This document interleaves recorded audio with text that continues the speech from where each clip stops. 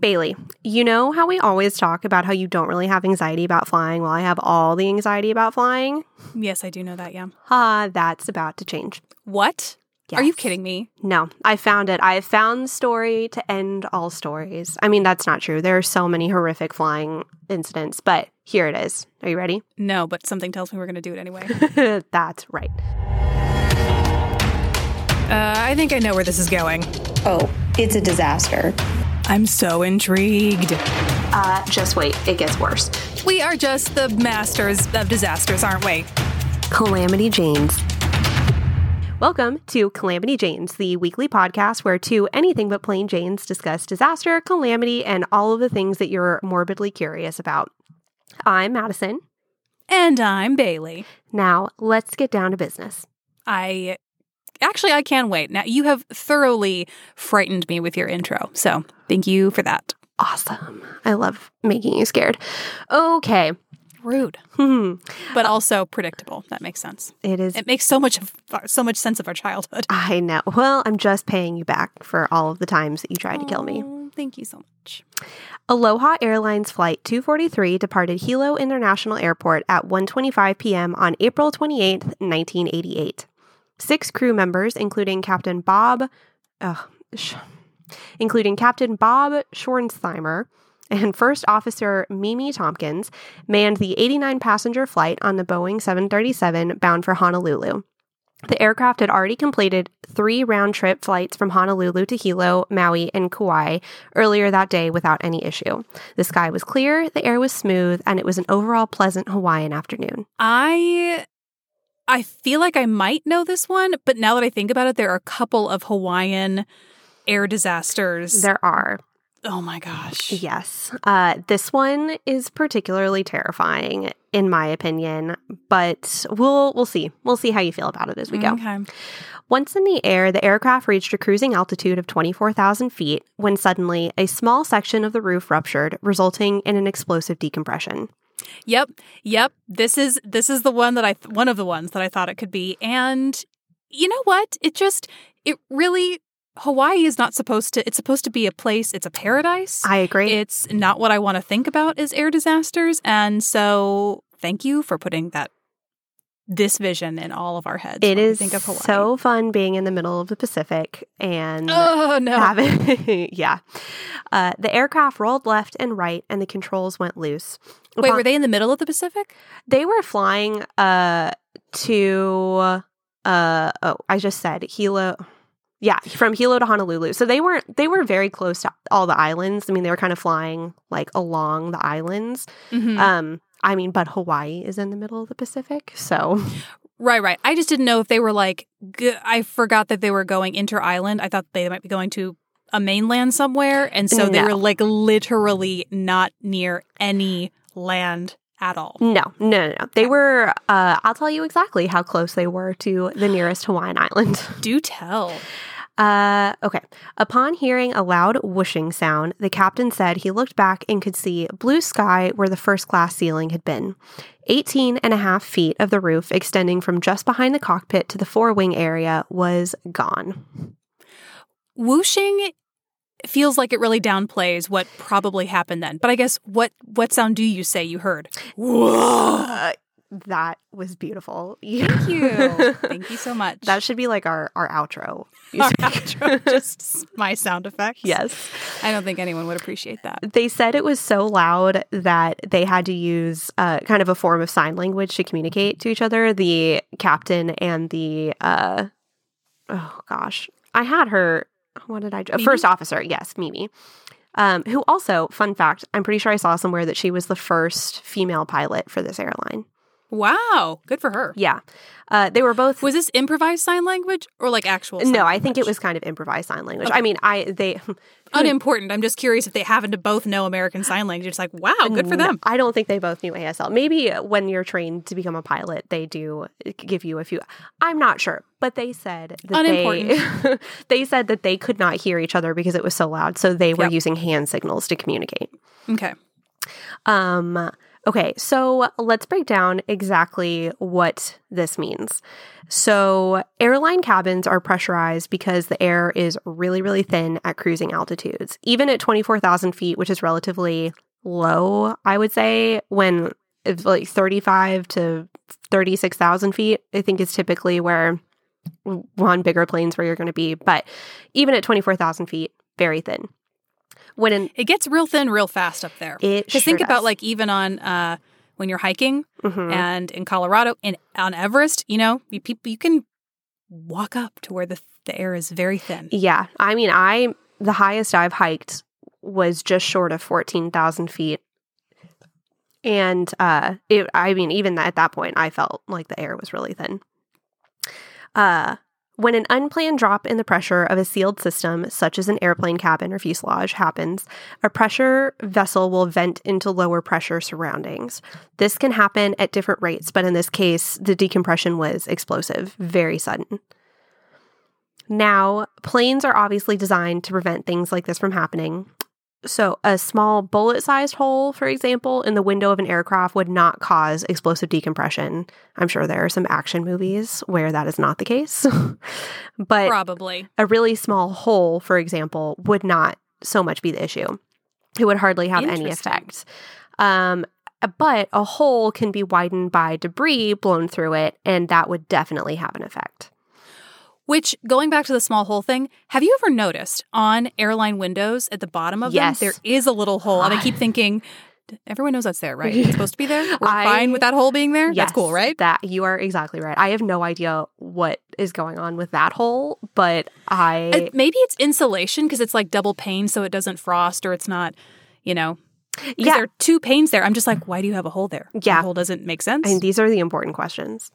I'm doing the hard work. It's one of those things where you get on a plane, you do the check, and you're like, does everyone know about the holes? And just when you get on a plane, making sure that, you as the passenger expert, make sure the staff, everyone is aware of the things that you see so that they know. Yes. Actually, interesting that you mentioned that. We'll get to that in a little bit. NASA scientist Jeffrey A. Landis states it would take about 100 seconds for pressure to equalize through a roughly 11.8-inch hole in the fuselage of a Boeing 747. But during that time, anyone sitting next to the hole would have a half ton of force pulling them through it. Oh my goodness. 100 seconds is a long time to be struggling to breathe, and you certainly wouldn't want to be sitting next to that hole. And we might cover this disaster later, but the Southwest incident that happened in 2018, that's essentially what happened. Yeah, where you have that intense... Yes. Okay, here's the sad part. 55-year-old flight attendant Clarabelle Lansing, or CB Lansing as she was known, had just taken last call for beverages when, as she was handing a passenger her drink, was suddenly sucked out of the cabin. Oh my. It was instantaneous. Worst nightmare. Yes. Ever. Passengers reported being whipped by exposed electrical wires and pelted with shards of flying metal. I did not even think about that. Everything that's in the walls of those planes is exposed. It's coming at you. Yeah. Man. The captain performed an immediate emergency descent to 6,000 feet and soon diverted to Kahului Airport in Maui. I've been there. It's so hard to not say things like that when you recognize a place. I think that's from everyone that goes to Hawaii, though. That's a very common. It's just so beautiful. Everyone wants to brag about going because it is such a phenomenal place to go. It's so true. Okay, so they were deboarding. I've never been there, for the record. I've never been there. Because you're so lame. Maybe one day, fingers crossed. I hope so. Me too. Okay, so they diverted to Maui, which was 23 nautical miles away. So just for reference, when they left Hilo to go to Honolulu, they had been in the air for about 23 minutes, or maybe 28, 20-ish minutes when this happened, and they were taking last call for beverages. These are really, really short flights. Mm-hmm. Like a Dallas to Austin. Yes. For personal reference. Exactly. On approach, one of the aircraft's engines failed, and the flight crew couldn't be sure if the nose landing gear had properly deployed. So they were talking about, there's, I think I mentioned this later, but there is a YouTube video where a pilot kind of dissects what happened here. It'll be linked in the show notes. I would really encourage anyone who's more interested in some of the more specific things about flying to go visit, because some of the stuff I just cannot even begin to get into. But they were talking about how they didn't necessarily know exactly what happened in the beginning, and the intercom system between the flight attendant and the captain or the cockpit, it was too loud for them to hear anything. But they said, to stabilize the aircraft, you're going to have to go faster, but you can't go too fast because you don't break apart. Exactly. It could buckle. It could literally disintegrate in the air. And so they were really flying by the seat of their pants. Literally. Yes. And so did you read anything about like what the black box audio is like? Can you hear anything? I do think if you go on YouTube and search for this, there are a bunch of short videos, because they also, the National Transportation Safety Board went through this with a fine-tooth comb to figure out exactly what happened. Because in something like this, it is not pilot error.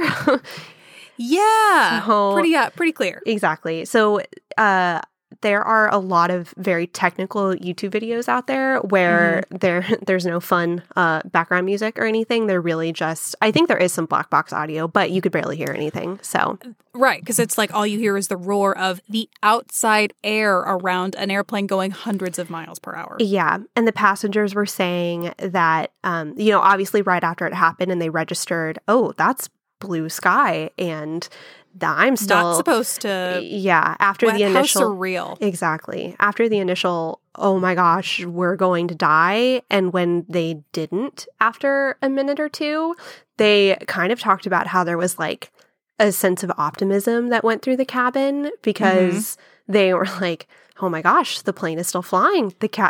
Everything's okay. We're going to land. It's going to be fine. And meanwhile, in the cockpit, they were like, oh my God, oh my God, oh my God. What do we do? What do we do? Do you know what to do? What are we going to do? Yeah.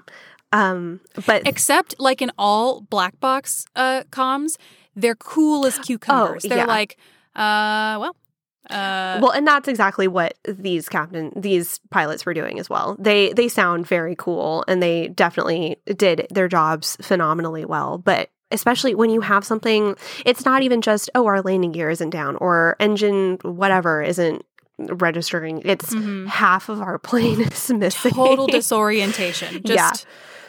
So, did they have a windshield at that point? Yes. They just were missing the ceiling. Yeah, it was right behind the cockpit. Okay. And to just before the wing. And it really is like a convertible top. There are pictures of it, and like of them still getting passengers out. So, but thankfully, because it was last call for drinks, they were about to start their descent, and so everyone was already buckled in. No one was up. Incredible. Wear your seatbelt on the dang plane. Exactly. Yeah. If you are not up to go to the bathroom or something, please have your seatbelt on. It makes me never want to go to the bathroom on a plane ever again. I already make a point of never going to a bathroom on a plane if I can help it, because one time when we were really little, it was the folding doors. I couldn't get out, and I was like, this is where I die. But not because you're sucked out. But although I do know that's a fear some people have, is getting sucked out through the toilet. Oh, I've never had that fear in particular, but I guess I kind of get that. That's not how it works. So it's anyone listening to this who has that fear. That's not how it works. Definitely, you don't have to worry about that. But definitely not how it works. But I did not know that you almost got stuck in an airplane bathroom, and that was how you were going to die. Yeah, it scares me. Forgotten in an airplane bathroom. It scares me so much that when we took our 8-hour flight to Hawaii, I did not go to the bathroom the whole time. What? I didn't even stand up the whole time. I was so afraid. Moo! That's not healthy. I know. And when I stood up, not even to stretch your legs. Blood clots are an issue. You got to stand up and stretch them. Yes, you are so right. No one follow in my footsteps, please. No, it was a huge mistake. I was in great discomfort when I got off that flight. Oh my God. Yeah, it was really not fun. Anyways, I didn't have this in my notes because there are a lot of different directions you can kind of take when you're looking into this. But I did see that there's one flight attendant. I think there were 4 flight attendants total on the flight.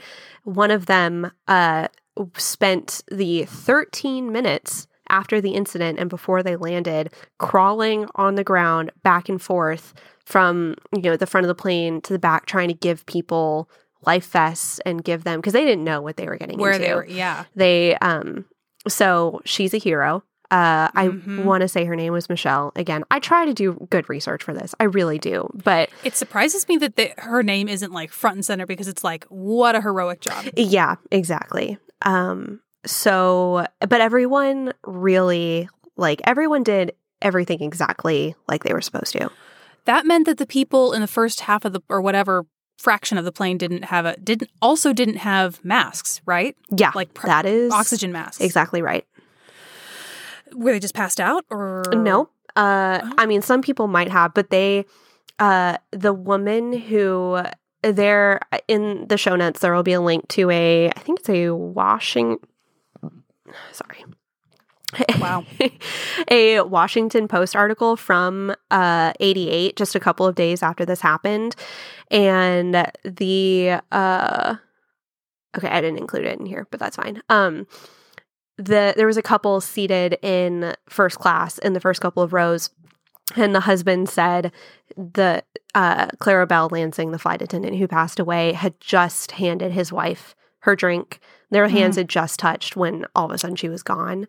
And then he said, I looked over at my wife, and she, I want to say, was in a window seat. And so she was being pelted she was severely lacerated on her face and her upper body from all of the debris. And so he said, I looked over and she was face down on her tray table. And then he said he was getting tangled up in wires, and he thought he was being electrocuted, and he just couldn't really register what was going on either. And so, but his wife survived, and they got to spend a couple of really traumatizing days in Maui after this happened while she convalesced. Yeah. And not that anyone should feel this way, but the way you just described it as having their hands having just touched, it's like, what if you could have just grabbed her hand? Yeah. What if you could have just grabbed her hand? It's obviously not on anyone to do that, but just to think that, Yeah, you were the very last person to interact with this person. I just in an instant, she was just instantly gone. It's awful. So they, like I said, one of the engines was out, and they needed to deploy the landing gear, and they couldn't get confirmation that the nose landing gear had been deployed, but they also weren't getting confirmation that it hadn't been deployed. So they had to try to land, and the runway was clear at Maui, and thankfully the landing gear had deployed, but and they had, because the tower could see whether, was this one where they did a flyby so they could see, or they just went in for it? I think they just went in for it, but I do think before they landed, the tower was able to confirm. But for, several minutes upon approach, they were like, we have no idea what shape the aircraft is in. Yeah.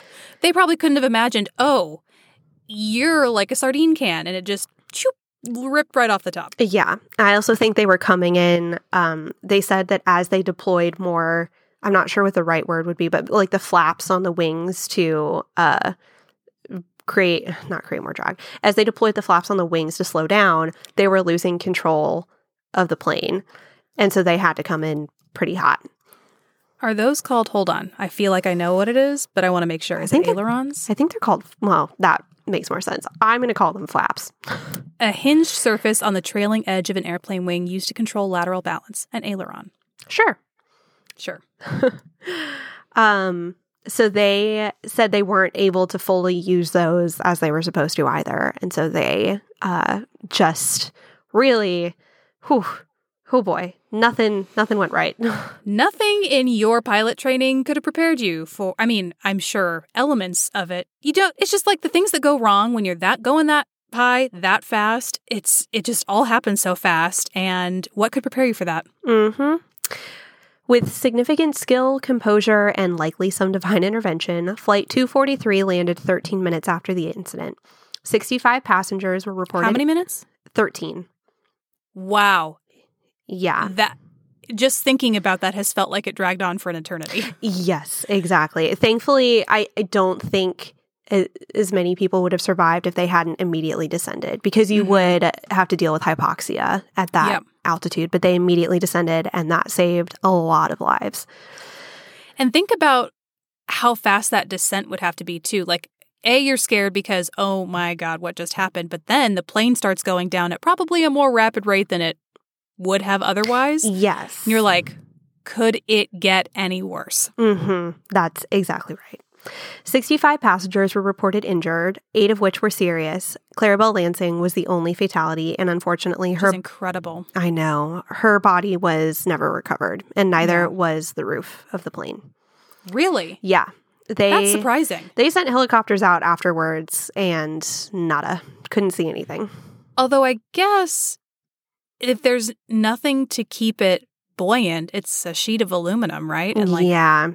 I guess that makes sense. It's not like it's going to float like a raft. Yeah, it's somewhere. Yeah. Bottom of the Pacific. At the time, Maui was not even slightly prepared for a disaster like this to happen. They had 2 ambulances on the entire island. Air traffic control... On the entire island? Yes. Wow. Air traffic control radioed a tour company asking for as many tour vans as possible to take injured passengers to the hospital. Office personnel and mechanics of the tour company drove the passengers in the 15-passenger vans. Can I say passengers more times? But this is the part where, like, your faith in humanity is restored, because you're like, everyone comes together just using what they have to help however they can. Exactly. Fortunately, 2 of the drivers were former paramedics, and so they triaged people on the runway. Wow. That's amazing. Yeah. So why the heck did this happen? Please tell. Although this particular plane was scheduled to be retired in roughly a year, as it wrapped up its 19th year of service when the limit was supposed to be 20, the real problem was in the number of flights the aircraft had completed. This model of aircraft was cleared for 75,000 flights. This particular aircraft, though, had completed 89,680 prior to this incident. And all in the Hawaii area? I think so. They said that Aloha Airlines flew inter-island and then to the mainland West Coast and the Canadian West Coast, but I think they said that this particular aircraft mostly went inter-island. So it's being subject to a different kind of climate routine, right? Yes, Like that hot, is humid. Yeah, exactly right. So not only did they exceed the number of flights that they were supposed to take by almost 15,000, they 15,000. Oh my God. It's a lot of flights. It's a lot. Every time a plane is flown, it's pressurized and depressurized.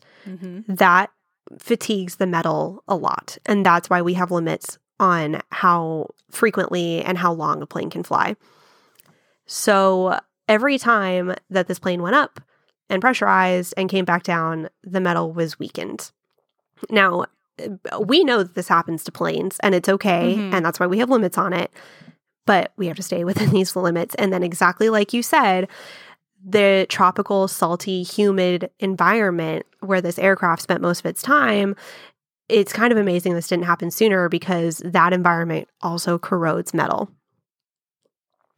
Of course it does. Yeah. Everything gets worn away faster. Like when you think of houses on the coast and how you just got to pressure wash them and all oh my God. Yeah. So essentially the metal of the aircraft's fuselage was fatigued, and the tropical environment exacerbated the issue by corroding crevices in the fuselage. So what was a tiny crack, once more air started going through it, became a really, really big issue. And I've seen that the structure of the fuselage is meant to contain holes. If there is a crack, it's meant to be confined to like a 10 square inch area. So that they can patch it. Because you don't have to scrap the whole plane just with a hole, yes. Right? They patch it. Okay. Yeah. I was reading that everyone was like, the plane was written off. They had to dismantle it. There was nothing they could do. And I was like, well, duh. Half of it's gone. So like, is that even a thing worth mentioning? Like, there was nothing that you could do to this aircraft, but aircraft are really expensive to build. And so it makes sense that you would want to do anything that you could. Whatever you can. Yeah. So. Some airplane tape. Can I tell you, I was waiting on a plane. It was delayed. Something was wrong with it. And the gate agent was like, yeah, we're just waiting on the airplane tape to get here. But the way they said it, for years after that, I thought there was such a thing as airplane tape. Until one day I said it in front of Andrew, right? The airline guy. And I was like, oh, well, yeah, they'll probably just fix it with some airplane tape. And he's like, what? Sorry, airplane tape? No, that's not how that works. No one's taping up your airplane before. And I was like, what? No, I'm pretty sure. This one time a gate agent said that that's what they were using on the plane. He's like, that was a joke. Oh, see, I would have taken that seriously as well. How the heck are we supposed to know? Exactly. I'm not an expert in plane repair. I'm not part of the ground crew. I don't know. I'm not a part of your system. I'm not a part of your system. I mean, I threw it on the ground. Sorry, little Lonely Island interlude for our listeners. I loved it. It was beautiful. I really appreciate it. Thanks. Quick dance break. So, like I said, there is a YouTube channel called Mentor Pilot. He does a really, really good, thorough, 40-minute episode on this. I would definitely encourage you to check it out. He can give you way more details about this. I cannot even begin to give you the kind of perspective that he has as a pilot. So, for sure. Also, I think where I first heard about this was in a book, and I highly recommend it to anyone. I mean, I'm assuming we're all interested in disaster. That's why we're here today. But it is called Inviting Disaster, Lessons from the Edge of Technology by author James R. Chiles. We'll link to it and all the resources Madison uses in the show notes, as always. But it talks about this disaster, the Concorde, and non-airline disasters as well. And they talk about the learnings behind them and et cetera, so forth. Fascinating. It is. This stuff like this is so interesting to me, but I have such horrible flight anxiety that it's like torture. I want to know about these things because I have a morbid curiosity, and we obviously are all really interested in disasters. Mm-hmm. But every time I get on a plane, I can't help but think about it. I think the thing that comforts me, because you didn't get me with this disaster, my anxiety isn't heightened by learning about this. What I like about learning about airline disasters is that the end analysis with the NTSB, with everyone who investigates, is so thorough, and it is done with the goal of identifying exactly what went wrong, exactly. What failed, who failed, they correct it every time. Mm-hmm. It's like you got to find what happened and what was wrong so it never, ever happens again. And to me, that is at this point, flying is so stinking safe. It is. Yes, that is very true. And I am not. I wanted to get you personally just because I am a vengeful sister. But yes. This is not meant to scare anyone out of flying. It's but to anyone who is scared, I mean, that's my logic behind coping with the trauma around airline disasters, and why I'm fascinated with them, or what helps me get through them, is knowing that at the end of pretty much all of them, we always find out exactly what went wrong. Yeah. Oh my God, what went wrong? Goodness gracious. Did it. Nailed it. Yes. And so you're right. Although this accident was entirely avoidable, more frequent thorough inspections and not exceeding the recommended 75,000 flights would have prevented this. But the NTSB did a very, very thorough investigation, which is also linked in the show notes. And they made a lot of recommendations, including more specific guidance and proper engineering support and maintenance inspections. That pilot with the YouTube channel had mentioned that there are different levels of maintenance checks throughout the day, throughout the week, throughout the month that a plane goes through. Mm-hmm. And their kind of daily check that was done at 5 a.m. in the dusk, that's nighttime. Done at 5 a.m. at dawn. Yeah. When the sun wasn't really up, they couldn't really see it. Why is there a difference? The light's dim. The sun's just going in the opposite direction. Why can't we use the same word? I don't know. I think I'm always thrown off because they're always like, don't swim at dusk and dawn. Well, shouldn't it be dawn and dusk if we're going chronologically? But whatever. Depends. What comes first? The midnight or noon? Yeah, I guess that's a good point. But that he had mentioned that the inspection that morning was done at dawn when the sun wasn't really up, so they couldn't really get a good look at what was going on with the plane. And one of the passengers reported, she's like, as we were boarding, I saw that there was a crack in the top of the plane, and I figured they knew about it, so I didn't say anything. But if you think about it, how many times have you been getting on a plane and you've seen they're worn? It's not like she saw a gaping hole in it or something, but what would you say? Okay. A crack in the fuselage? I mean, this is not a seat that has cracked leather or I'm pretty sure I let a flight attendant know when we were sitting at the gate and were we in a cold place? No, for whatever reason, there was smoke coming out of the air ventilation system, like fog. And I was like, excuse me, I just want everyone to see this happening right now. This is normal. We're nodding our heads. This is normal. Okay, just making sure. If there was a crack in the fuselage, I would have been like, well, okay. I also don't know when she says crack. I don't know if this is 10 inches wide. I don't know if it's an inch wide. A finger or an arm. Yes. And I don't know the details of that. So, but that just goes to show that I don't know if it was developed more throughout the day after those 3 flights in the morning, or if it was there when they started and these people were just the unlucky group that got it.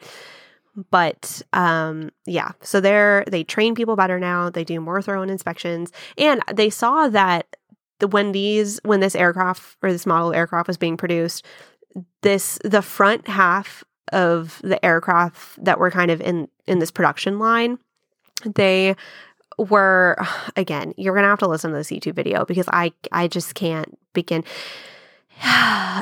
Something with the lap joints where, different. What's a lap joint? I think it's where pieces of metal on the plane overlap.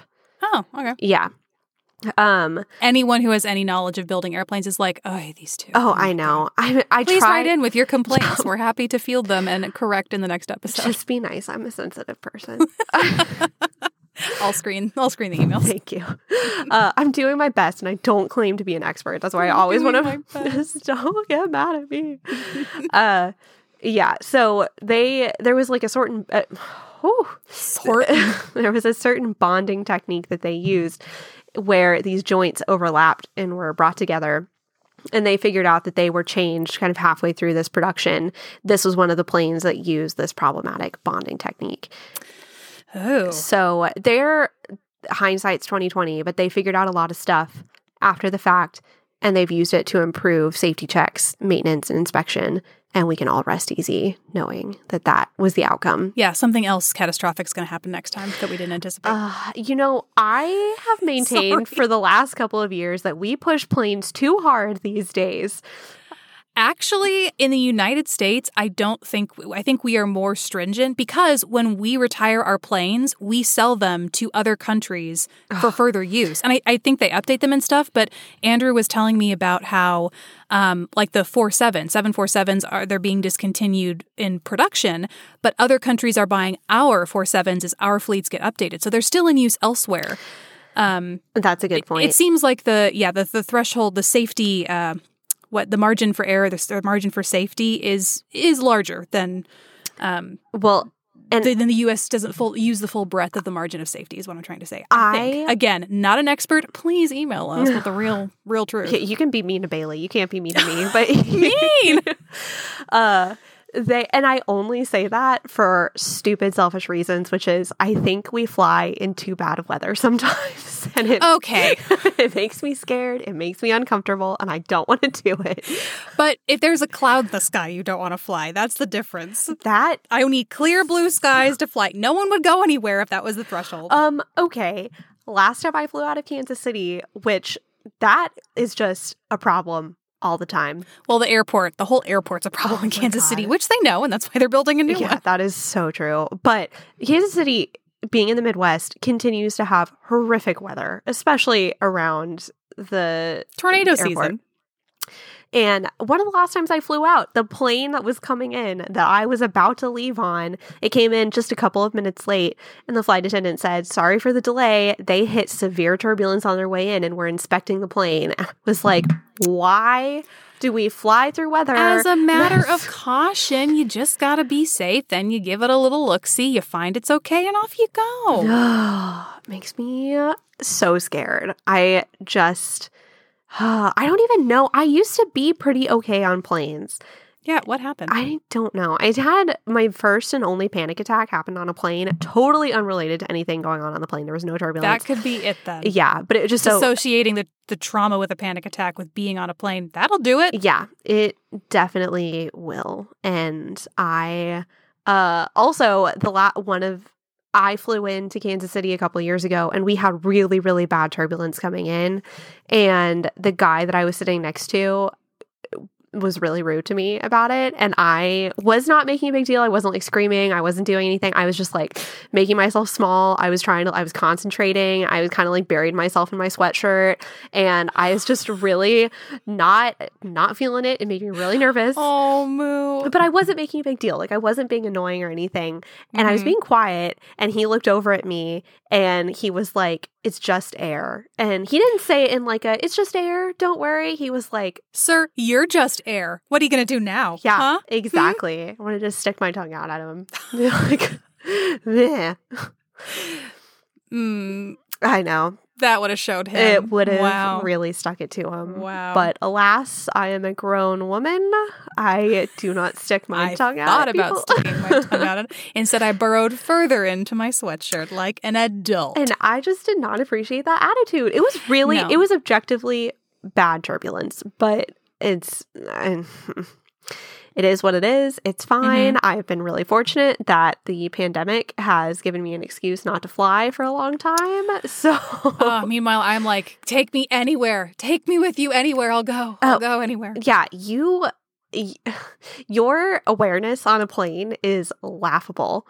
You remember the one time we went to go pick you up from the airport and we found out while you were in the air that your plane turned around, but you were asleep? Yes. And I didn't know what airport I was. I was like, I'm here. What? I'm landed. I'm here. I mean, I'm on a tarmac somewhere, so I have landed somewhere, and it turns out it was at the same exact airport where you left from. What a great nap that was, though. That was a very fulfilling nap. Nothing phases you. I need to only fly with you. It's out of my control. What am I going to do? What am I going to do on that plane? I can't fly that plane. I know. Well, and that's what I was talking to a really nice guy that I went to law school with, and we were talking about fears that we have, and I was like, flying just scares me to death now, and I don't know, other than therapy and drugs, I don't know what I can do to combat that. And which are two meditation. Maybe you need a good meditation app. Oh my God. Tell me to meditate one more time. And you know how many people in my life have told me to meditate? I am not here for it. Well, have you tried it yet? I used to be on the meditation, no thank you, but you might change your mind. Not knocking meditation or anything like that. It's just not my personality. I don't know. This is a weird road to go down. We don't need to go down this road. I'm not forcing meditation on you at all, or anyone for that matter. You got to decompress and deal with things, but you haven't tried it. So, it's and true. As someone who also was like, meditation. Yeah, right. Turns out it's kind of nice. You're right. Sound machines also. Did not think I'd be a sound machine person, and look at me now. Oh, yeah, that's true. I can definitely vouch for sound machines. But anyways, I can't remember where I was going with this. But yeah. We have officially lost the chain of thought at this point. This is the point where people are like, I really liked the podcast until they started talking about until they just started rambling on about nothing. Okay. So anyways, that is Aloha Airlines Flight 243.